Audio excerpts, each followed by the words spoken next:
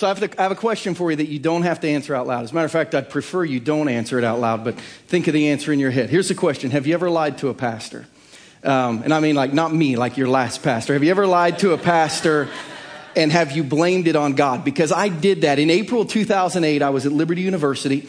I'd taken one of the students in my youth group to go visit the campus. It's where I'd gone to college. But I really went to Liberty to find a job. I'd been in ministry about 10 years. And I knew in my head, I thought the things that my heart was really passionate about, the type of church that I wanted to be involved in and work in. So I went to Liberty really to meet with some of my pastors and professors there to say, hey, I need you all to help me find a job. You're connected to thousands of churches across America. So can you help me find a job? So we were sitting in chapel service before I would have a meeting with one of my pastors and professors after that chapel service. And the speaker got to the end of the chapel service and he asked this question. He said, what would you attempt for God if you knew that it could not fail? So I want you to think about that. It was the last chapel of the year, and then they were going to go for the summer. And he asked the students to leave thinking on this question over the summer. What would you attempt for God if you knew that it could not fail? Sitting in my seat in the back of the Vine Center, which was a 12,000 seat basketball auditorium, listening to that question, I had gone to Liberty with a picture in my head of the church that I wanted to work at. And when he asked that question, what would you attempt for God if you knew that it could not fail?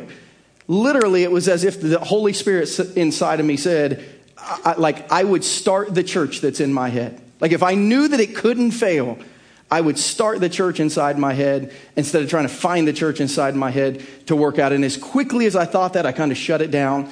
An hour later, I find myself sitting in this pastor's office. And he said, Christian, how can I help you? And I described everything to him of what God had been laying on my heart about this church. And I said, I need you to help me find this church. I know you guys are connected to a church like this. I need you to find a church like this without a pastor because I think God wants me to go pastor a church like this.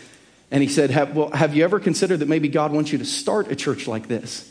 And I did that nervous laughter, that you do, like when you know somebody's like on to you, it's like, he's like, no, I know God's not calling me to do that. And he said, well, how do you know that? And I said, God has never one time even spoke to me about starting a church. And then I just looked for the lightning because it was like less than an hour after God said, you should start a church like that. It wouldn't be the first time or last time that I made a statement or a decision based in fear.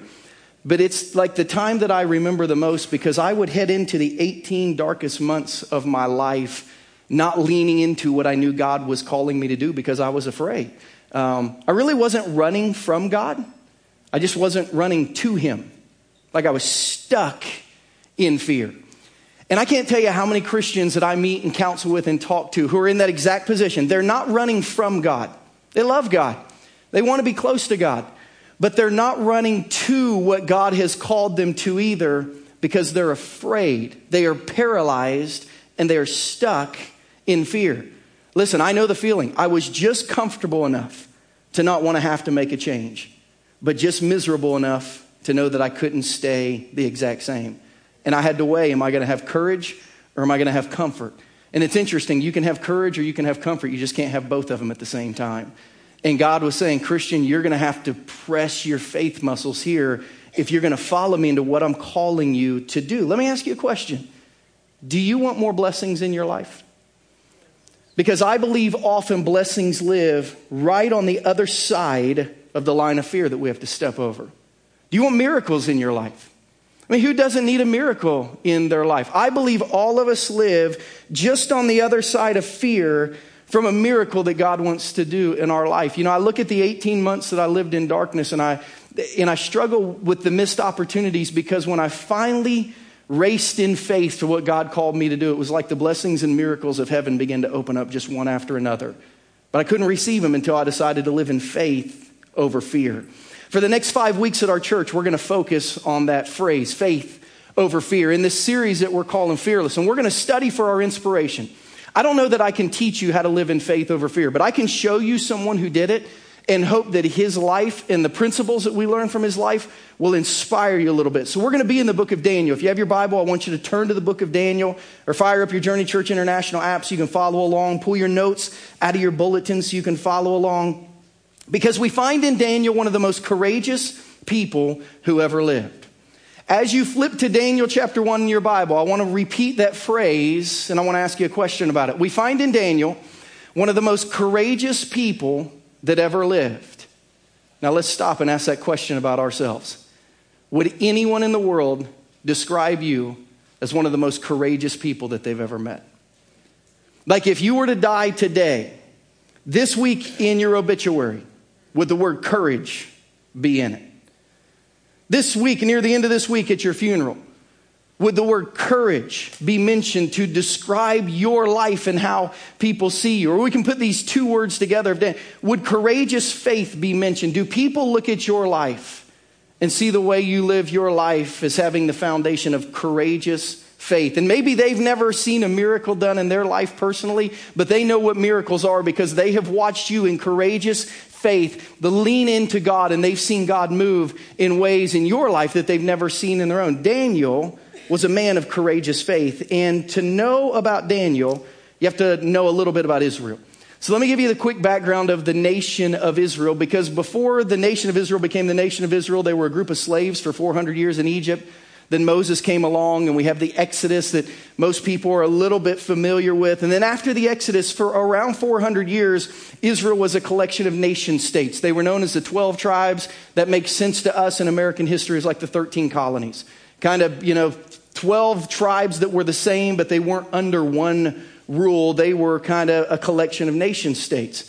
In 1050, they asked for a king, and God gave them one. His name was King Saul. He ruled for 40 years. Then David ruled for 40 years. Then his son Solomon ruled for 40 years. So for 120 years, we have in ancient history the kingdom of Israel, where these 12 tribes were combined. After Solomon died, his son took over. He was a bum as a leader, so there was a civil war in the country.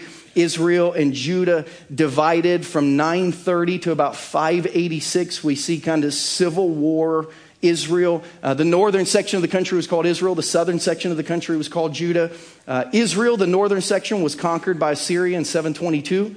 The countries, the cities was destroyed. The people were either killed or they were exiled. And then the exact same thing happened to Judah, the southern part of the nation. Over the course of 19 years, from 605 to 586, we see 3 attacks on Jerusalem until they finally tear down the walls, burn the temple, and kill and deport everyone in the city. We enter the story of Daniel in 605. So Daniel is aware of the history of Israel. Daniel is caught up in the first raid of Babylon on Jerusalem. And here's what we find happens in 605 BC in the life of Daniel. Daniel chapter 1, we'll read through verse 7, but we'll read all of chapter 1 in the course of today's message. So keep your Bible open on your lap. It says, in the 3rd year of the reign of Jehoiakim, king of Judah, Nebuchadnezzar, king of Babylon, came to Jerusalem and he besieged it. And the Lord delivered Jehoiakim, king of Judah, into his hand, along with some of the articles from the temple of God. These he carried off to the temple of his God in Babylonia. That's modern-day Baghdad, by the way, if you can picture that on a map. And put it in the treasure of the house of his God. Then the king ordered Ashpenaz, the chief of his court officials, to bring into the king's service some of the Israelites from the royal family that he just conquered and the nobility. Young men without any physical defect, handsome, showing aptitude for every kind of learning. Well-informed, quick to understand, and qualified to serve in the king's palace. He was to teach them the language and literature of the Babylonians. The king assigned them a daily amount of food and wine from the king's table. They were to be trained for 3 years, and after that they were to enter the king's service. Among those who were chosen were some from Judah. Daniel, Hananiah, Mishael, Azariah, the chief official, gave the new names. To Daniel, the name Belteshazzar. To Hananiah, Shadrach. To Mishael, Meshach. And to Azariah, Abednego. If we're going to learn in the next 5 weeks to live with faith over fear, we've got to identify fear. Like, we have to identify not just fears, but the foundation of fear, where it comes from and why it's in our life and how it holds us back spiritually. And I don't know if you saw it, but we see in those 7 verses that we just read, number 1 on your outline, we see the strategy of the enemy. Where does fear come from? What is the foundation? What is the underlying foundation of fear? If we're going to get over fears, plural, we've got to understand where fear that holds us back comes from. And we can see that in Daniel chapter 1. We see the strategy of the enemy. And what is the strategy of the enemy? Well, here's what I want you to know first, so you don't think it's just Daniel's enemy. We can learn the strategy of our spiritual enemy by studying the strategy of Daniel's enemy. You say, wait a minute, are you saying that I have a spiritual enemy? If you are a Christian, you have a spiritual enemy. If you're not a Christian, I'm glad you're here. You're always welcome here. We'd love to answer your questions and help you learn more about Christianity. But if you're a Christian, you have a spiritual enemy. So he says who? Jesus' best friend Peter recorded it for us in a letter that we have in the Bible called 1 Peter. And here's what he says to Christians. You need to be aware of this today. Be alert and of sober mind. Your enemy. You have an enemy. Your enemy, the devil, prowls around like a roaring lion, and he's looking for someone to devour. If you are a Christian, you have an enemy. And his goal is to devour you. You say he wants to eat me? No, his goal is to eat you alive from the inside out. You say, well, how's my enemy going to devour me? I'm glad you asked. Because your enemy's goal is to make you afraid. Your enemy's goal is to get you to live in fear so you don't live at all. And I'm not talking about like a haunted house fear. The enemy's goal is not to startle you. The enemy's goal is not to spook you. The enemy's goal is not to sneak up behind you and get you to jump. I'm not talking about like afraid in that sense. When Peter says the enemy wants to devour you, in 1 Peter 5:7, he actually tells us what that means. He said, here's how the enemy wants to devour your life. 1 Peter 5:7, he says, here's the only way to defeat the enemy. You have to cast your anxiety on God because he cares for you. You see, the enemy's goal is to make you afraid. And when I say afraid, I mean emotional fear. I mean mental fear. I mean anxiety. I mean worry. I mean the things that keep you awake at night, the things that keep you distracted during the day, the things that keep you from acting on what your spirit is telling you to do, the things that keep you from stepping into hard things or out of wrong things. The enemy just wants to give you enough anxiety that you pause and you stay there. So what are you anxious about today? What anxiety have you been carrying this week? What has caused you to be stuck? And the only answer for unstuck is faith. You're not sure how it'll work. You just know God's answer is this, but you don't know how it'll turn out. But you can't move because of anxiety. Christian, you sure God's not calling you to plant a church? He would never call me to do that because that scares me to death. You know, sometimes God calls us to do things that scare us to death so that he can reveal his power in our life. Listen, if anybody should have been filled with anxiety, it should have been Daniel. And when we look at Babylon, we see 7 things that Babylon did to basically brainwash the people who would come into their service. What did they do? Verse 1, they would destroy your nation. It says the king of Babylon came, he attacked the nation, and he destroyed the nation. That would kind of bring some anxiety. That would shake your identity. Secondly, they would kill your family. We know that they took the sons of nobility back. The only way they could do that is if they would have killed their parents and their grandparents. So they would kill the older folks. They would bring the younger folks back. So not only has Daniel lost his nation, now he's lost his family. Let's just stop there. What would that do to you? If we get to January 1, 2018, and we are now ruled by a conquering nation, and everyone, your parents and grandparents, every generation above you, they're dead. What does that do for your identity? What's that do for your faith? Then number 3, they take away your freedom. I'm sure most of the kids would say, my country's gone, my family's gone, kill me too. They said, no. It'd be much better for you to be a slave in this brainwashing thing that they would do to change their identity. And not only would they kill their family, but they killed their future family. Say, wait a minute, Christian, now you're stretching the truth because that wasn't in there. It actually was. It just wasn't real clear in our English Bible. In verse 3, when it says the king ordered Ashpenaz, the chief of his court officials, that word officials is not the word officials that was written by Daniel. It was the word eunuchs. You say, what was the chief of the eunuchs? The chief of the eunuchs worked with all the men who would have close access to the king and his court and his harem. You say, what's a eunuch? That's a weird word. It was somebody who'd been castrated and could not have a family. Daniel and his friends were sent to work with this guy and close enough access to the king that everyone who worked for this guy would be castrated because the king wanted them to be able to be around his family and his harem without any worry of sexual impropriety. Read the book. You ever read of Daniel's wife, kids, family? In a moment, his future family was gone. Then they, according to verse 4, would try to change your language. So you no longer spoke the language of your past, but you would speak a new language in a new place. Number 6, they would try to get you to adopt a new culture, new food, new education, even new beliefs within that education. And then finally and lastly, they would change your name. It was as if they were trying to remove who you were off the map of history and saying, no, you are now this person. You see, when we lose our identity, we lose everything.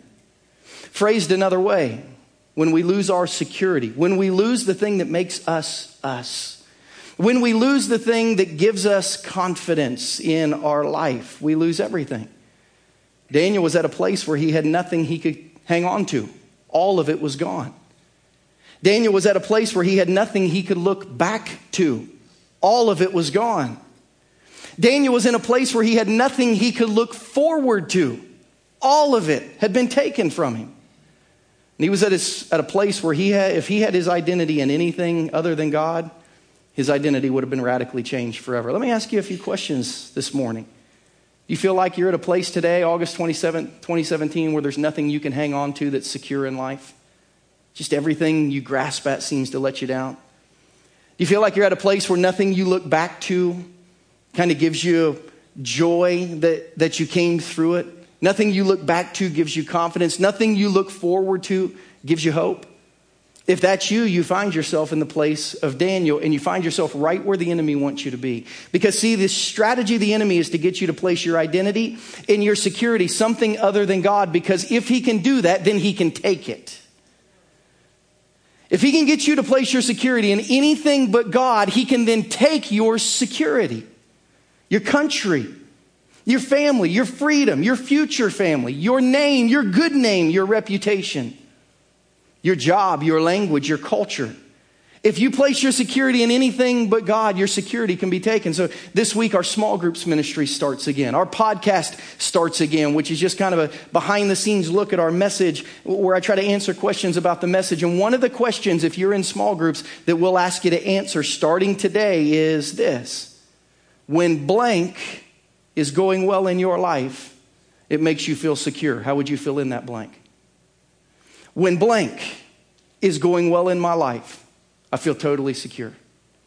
Like when blank goes well, I sleep like a baby. When blank goes well, I'm totally content.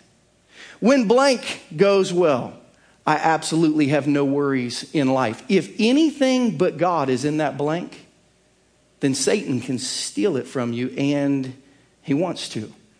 If the answer to that question is anything other than God, your security and your identity can be changed. But not so with Daniel. Let's look, number 2, at the security of Daniel.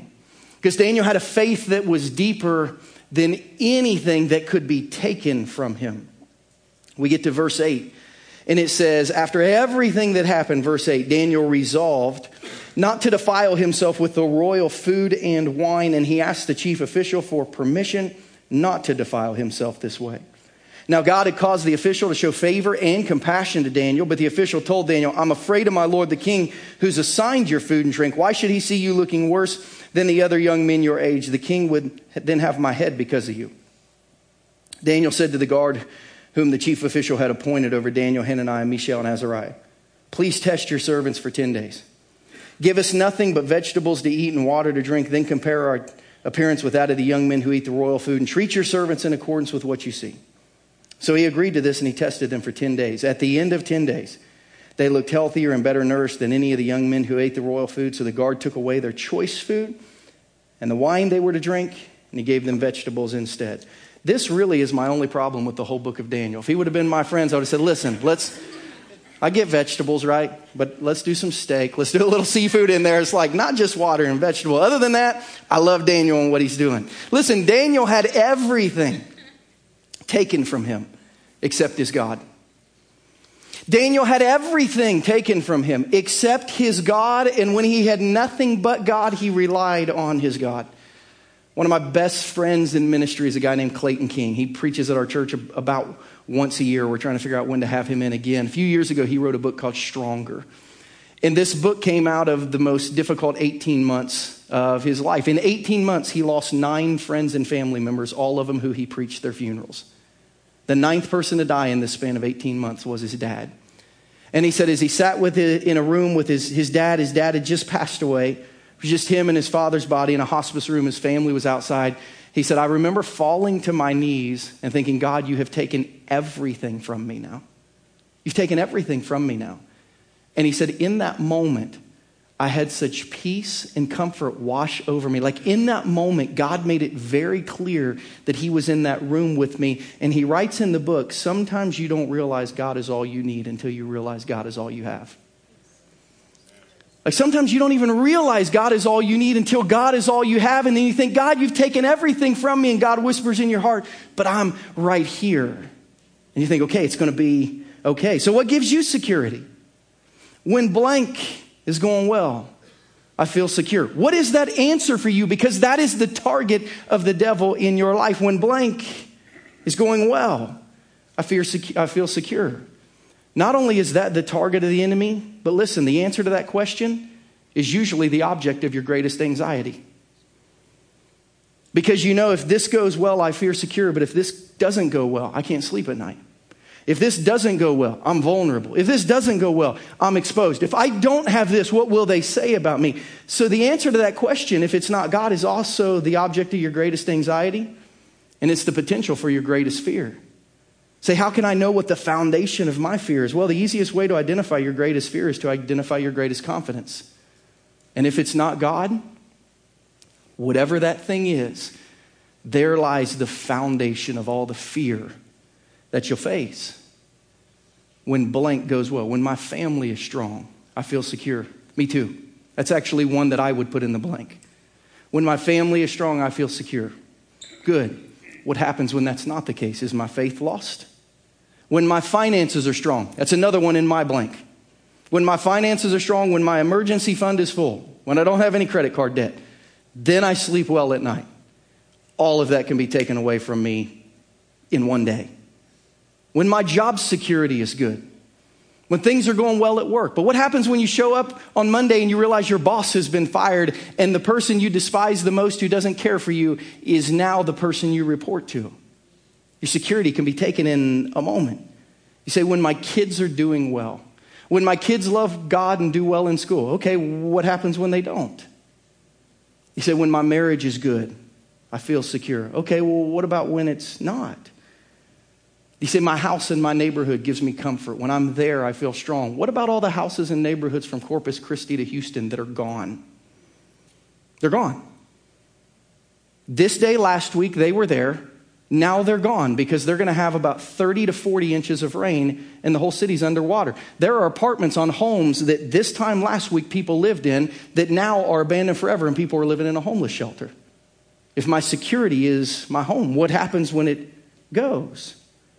You say, well, I'm really good at what I do, and as long as I can do this at a high level, I feel secure because I can make a living for myself. Okay, what happens when that's gone? Last night there was a boxing match you may have heard of. Colin McGregor, Irishman, a crazy Irishman against Floyd Money Mayweather, who's a crazy American. They fought each other last night in Las Vegas. It was kind of the MMA, UFC world against boxing, and McGregor, Mayweather finally beat him after 10 rounds, kind of wore him down. A lot of you paid money that you probably shouldn't have to watch that fight. I didn't, but thank you to those of you who did and allowed my son to come watch it at your house because he was mad at me for not doing it. But as I thought about this MMA, UFC world, a year ago, the star of MMA, UFC was not Colin McGregor. It was actually a woman. Her name was Ronda Rousey. And man, she was the toughest female on planet Earth until she wasn't. I mean, she would beat people in less than 20 seconds. She would break their bones. She would knock them out. Like she was a must-see TV because of what she would do to people until she stepped in the ring with a gal named Holly Holm who just knocked her out, just beat her up. After she lost that fight for nearly 6 months, you never even saw Ronda Rousey walk out of her house.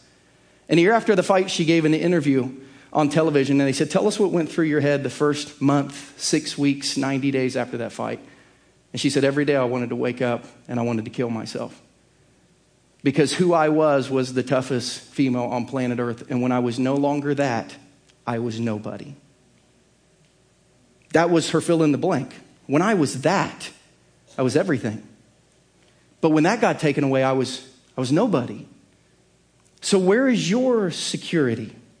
What are you trusting in that will ultimately let you down? Psalm 27 poses that question this way. Some trust in chariots. Some trust in horses. Some trust in finances or ability. Some trust in their job. Some trust in their country. All those things can be taken away from you. So we will trust in the name of the Lord our God. What are you placing your trust in? Because the foundation of your fear usually begins with misplaced security in something that's not secure. So Daniel placed his security in God. And here's what we find out. Daniel placed his security in God in a place where God wasn't even acknowledged, but God was already working to help Daniel accomplish the impossible. Like, it's an impossible request. You've conquered my nation. You've killed my family. You've taken my freedom. You've taken my future family. You've changed my culture. You've changed my language. You've changed my name. But I'm going to ask you if I can live the way that I want to. That doesn't even make sense.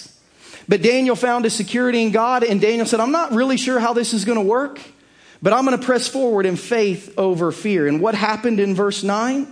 Daniel could not have known this unless he would have stepped out in faith. But it said God had already caused the official who was watching him to show favor and compassion to Daniel. Daniel could not have known that God was at work until he stepped into the twilight zone of faith. But when he stepped across, the miracles began to happen. The blessings began to happen. It was a faith over fear moment. You realize you cannot have faith without fear. If it doesn't cause fear, it doesn't demand faith. But when you're willing to step over fear into faith, you see things God's already been doing that you couldn't see until you got there. But once you got there, you thought, man, I wish I would have trusted God before. He's been working all along. And we see, thirdly, when we do that, we see this spiritual result of having faith over fear. And it's awesome how it's phrased in our Bible. What happens when we have faith over fear? Look at verses 17 through 21 as we finish Daniel chapter 1. It says, to these 4 young men, God gave knowledge and understanding of all kinds of literature and learning. And Daniel could understand visions and dreams of all kinds. At the end of the time set by the king to bring them into his service, 3 years, the chief official presented them to Nebuchadnezzar. The king talked with him and found none equal to Daniel, Hananiah, Mishael, Azariah. So they entered the king's service in every matter of wisdom and understanding about which the king questioned them. He found them 10 times better than all the magicians and enchanters in his whole kingdom. And Daniel remained there until the first year of King Cyrus. Listen, according to Daniel chapter 1, living with faith over fear makes things 10 times better. Hey, you want a life that's 10 times better? Learn to live with faith over fear. Learn to step into the miraculous. I don't know if you recognize this number 10 throughout chapter 1 here. 10 days of testing. 10 times better. What is the biblical number 10? It's the number of completion. It's the thought that if you want your faith to be completed, if you want to see the end result of faith, the miraculous and the blessings, you've got to step into faith and you've got to step out of fear. You say, Christian, come on. Does life really get 10 times better? For Daniel, it did. And I got to be honest, as I look back through my life, I looked at this phrase 10 times better and I thought, man, I think that's true. When I finally stepped out to start a church, I think my life got 10 times better. When I confronted conflict at work that I'd been avoiding or in friendships that I'd been putting off, it actually made things 10 times better. When Danielle and I finally, after a decade of being married, broke down and went to a marriage counselor because we're like, man, marriage is way harder than we thought it was going to be. It actually made our marriage 10 times better. When I finally got on a budget so I could get out of credit card debt and start tithing a full 10%, it actually made things 10 times better. That friend and neighbor who I'd always wanted to invite to church but always been afraid to, when I finally asked them and they came and got engaged, it was like, I actually feel 10 times better. When you go back to school for the new career you want, when you finally finish, I think you'll feel 10 times better. When you embark on a new career after that first 36 months of maybe giving birth to a new thing, you're going to look and say, this is 10 times better. When you finally take the time and invest the money to go on a mission trip that you couldn't afford time or money to go on, you get back from the mission trip and think, that was 10 times better than I thought it was going to be. When you apologize to someone you've been avoiding, you feel 10 times better. When you forgive someone who has hurt you and you have a relationship with them, you feel 10 times better. Yes, I actually think faith over fear makes things 10 times better, but you'll never live in faith if you allow fear to have more access to your heart than God. So what lives in your heart in close proximity, fear or faith? Did y'all watch the eclipse this week? It was awesome unless you drove to St. Joe, and then I heard it wasn't. And if you did, I'm really sorry. I heard if you went south, it was great. I watched it from my back deck because I had to work, and it was fascinating. There's a picture of Danielle. She took like 40 selfies because she couldn't see anywhere through the phone. So it's like we just had to guess through these eclipse glasses where we were. I made sure to protect my dog Rudy so he wouldn't go blind. So there he is watching the eclipse on our back porch. It was awesome. But as I watch the eclipse, like I'm kind of a nerd. So when I watch things, like I just have 100 questions logistically about how things work. So as I watch that moon come and cover up the sun, I was like, how does that happen? And how are they, such the same shape and such the same size? So I had to go do some homework, do some research on the eclipse. And what I found out about the eclipse was fascinating for me and how my mind works. Do you know the sun is actually not anywhere near the size of the moon? Do you know the sun is 400 times larger than the moon? Did y'all know that? To illustrate that, if the moon were that size, or the sun, if the sun was that size, if that was the real size of the moon, or sun, the moon would be this big. It's a popcorn kernel. You can probably barely see it. I think they're going to try to zoom in on it. They told me to hold my hand very, very still. So I want you to think about that. Think about that as you look back to the eclipse that you watched. If the sun is that big, the moon is this big. Say, how in the world could something so small cover up something so big? Well, the moon is 400 times closer to Earth than the sun. 400 times greater, 400 times closer. That's why they appear the exact same size in the sky. But the only way something so small can cover up something so big is if this one gets to be a lot closer. And when you look at the problems in your life that are keeping you from seeing a God is 400 times bigger, what you're saying is, I've let this problem so close to my heart. I've let this fear so close to my heart, while keeping God at such a distance that my fear appears to be the same size or maybe even bigger than my God. As a church, as we lean into Daniel the next 5 weeks, we're going to learn that Daniel leaned into God. You cannot have faith over fear unless you keep God closer than fear. Listen, the only way a big God can be overshadowed by a small problem is to allow the problem to live closer to your heart than God. And you know what I know about fear? We think about them every day. So we got to learn to think about God more. You know what I think about fear? We wake up and we give it an audience. What if we begin to wake up and give God an audience in the Word? You know, the thing I know about fear is we ponder it over and over in our head. What if we begin to pray over and over in our head and talk to God? You know what I know about fear? We think about all the things that could go wrong. What if we begin to live in faith and think about all the things that could go right? See, the only way a small problem makes God seem distant and silent is if you've pushed him a long way off. You see, to live in faith over fear, you got to stay close to God. Not just for a little bit, but for a lifetime. I don't know if you noticed the dates of Daniel chapter 1. Daniel chapter 1 starts in 605 BC. Daniel 1:21 actually closes in 539 BC. We have the exact dates from secular history, which means Daniel lived in Babylon 66 years. From the reign of King Nebuchadnezzar of Babylon till the reign of King Cyrus of Persia. Daniel lived in Babylon 66 years. You say, why is that important to know? That's a weird fact to throw in at the end of this message. Here's why it's important to know. I can't tell you how many people I talk to who say this: when I get out of this situation, I'm going to get back with God. Listen, when I can get out of this situation, I'm going to get back in small group, start serving, I'm going to start giving. Like when I can just get out of this situation, if God will get me out of this situation, I'll be all in spiritually again. Listen, what if God doesn't want to get you out of your situation? What if God wants to use your situation to make you dependent on him and only him? So, well, if God, no, not if God will get me out. What if God wants to keep you there so that there you'll learn to pray, because that's the only place you'll learn to pray? What if God wants to keep you there because that's the only place you'll learn to let go of everything but him? What if God wants to keep you there because that's the only place you'll look up to him and say, what am I supposed to do? Daniel, in his faith, didn't get to go home after 3 years.